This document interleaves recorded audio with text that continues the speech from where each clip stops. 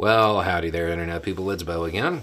So, today we are going to talk about jury duty in the American legal system and how something happens. Because I got a message from Germany, and it's one of those things that is just apparently uniquely American that it needs to be explained. So the person was like, hey, I've started following more and more American news, and I've started seeing more and more stories about people who were convicted, went to prison, and then years later are exonerated by some piece of physical evidence. How did this person end up in prison? Don't you have a jury system? We do. We do have a jury system. There's a number of issues with the culture surrounding our jury system and jury duty and the way people look at it.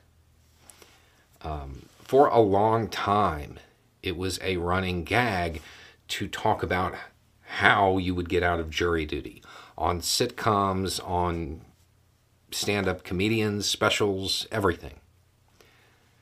So people started trying to do it more and more, which leaves you with a whole bunch of people on the jury that weren't quick-witted enough to come up with a method of getting out of it.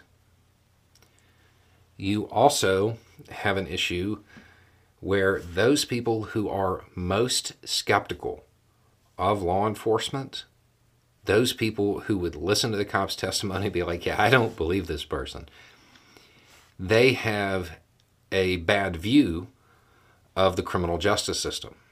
Therefore, they don't want to participate in it. And they try to get out of it, or when they're being asked questions, they say something that gets them disqualified. By the time this is all said and done, the bulk of people who end up on a jury are people who may not have the best critical thinking skills and people who defer to law enforcement, people who basically would trust the cop's hunch. And this leads to a lot of wrongful convictions.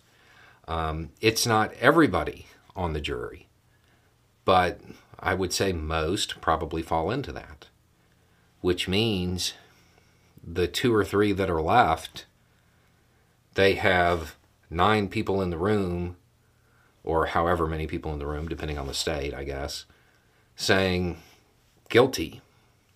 And eventually they get worn down. And those people who are most interested in correcting the criminal justice system, since they don't want to participate in it, they're not there. They're not in the room. And that leads to a whole lot of people doing a whole bunch of time that maybe they shouldn't have. The standards of evidence in this country, it doesn't quite measure up to the way it gets portrayed in movies and on TV a lot. So that's where the system arises. So if you are one of those people who is skeptical of, a police press release, maybe next time, don't, talk about your grandma being sick. Anyway, it's just a thought. Y'all have a good day.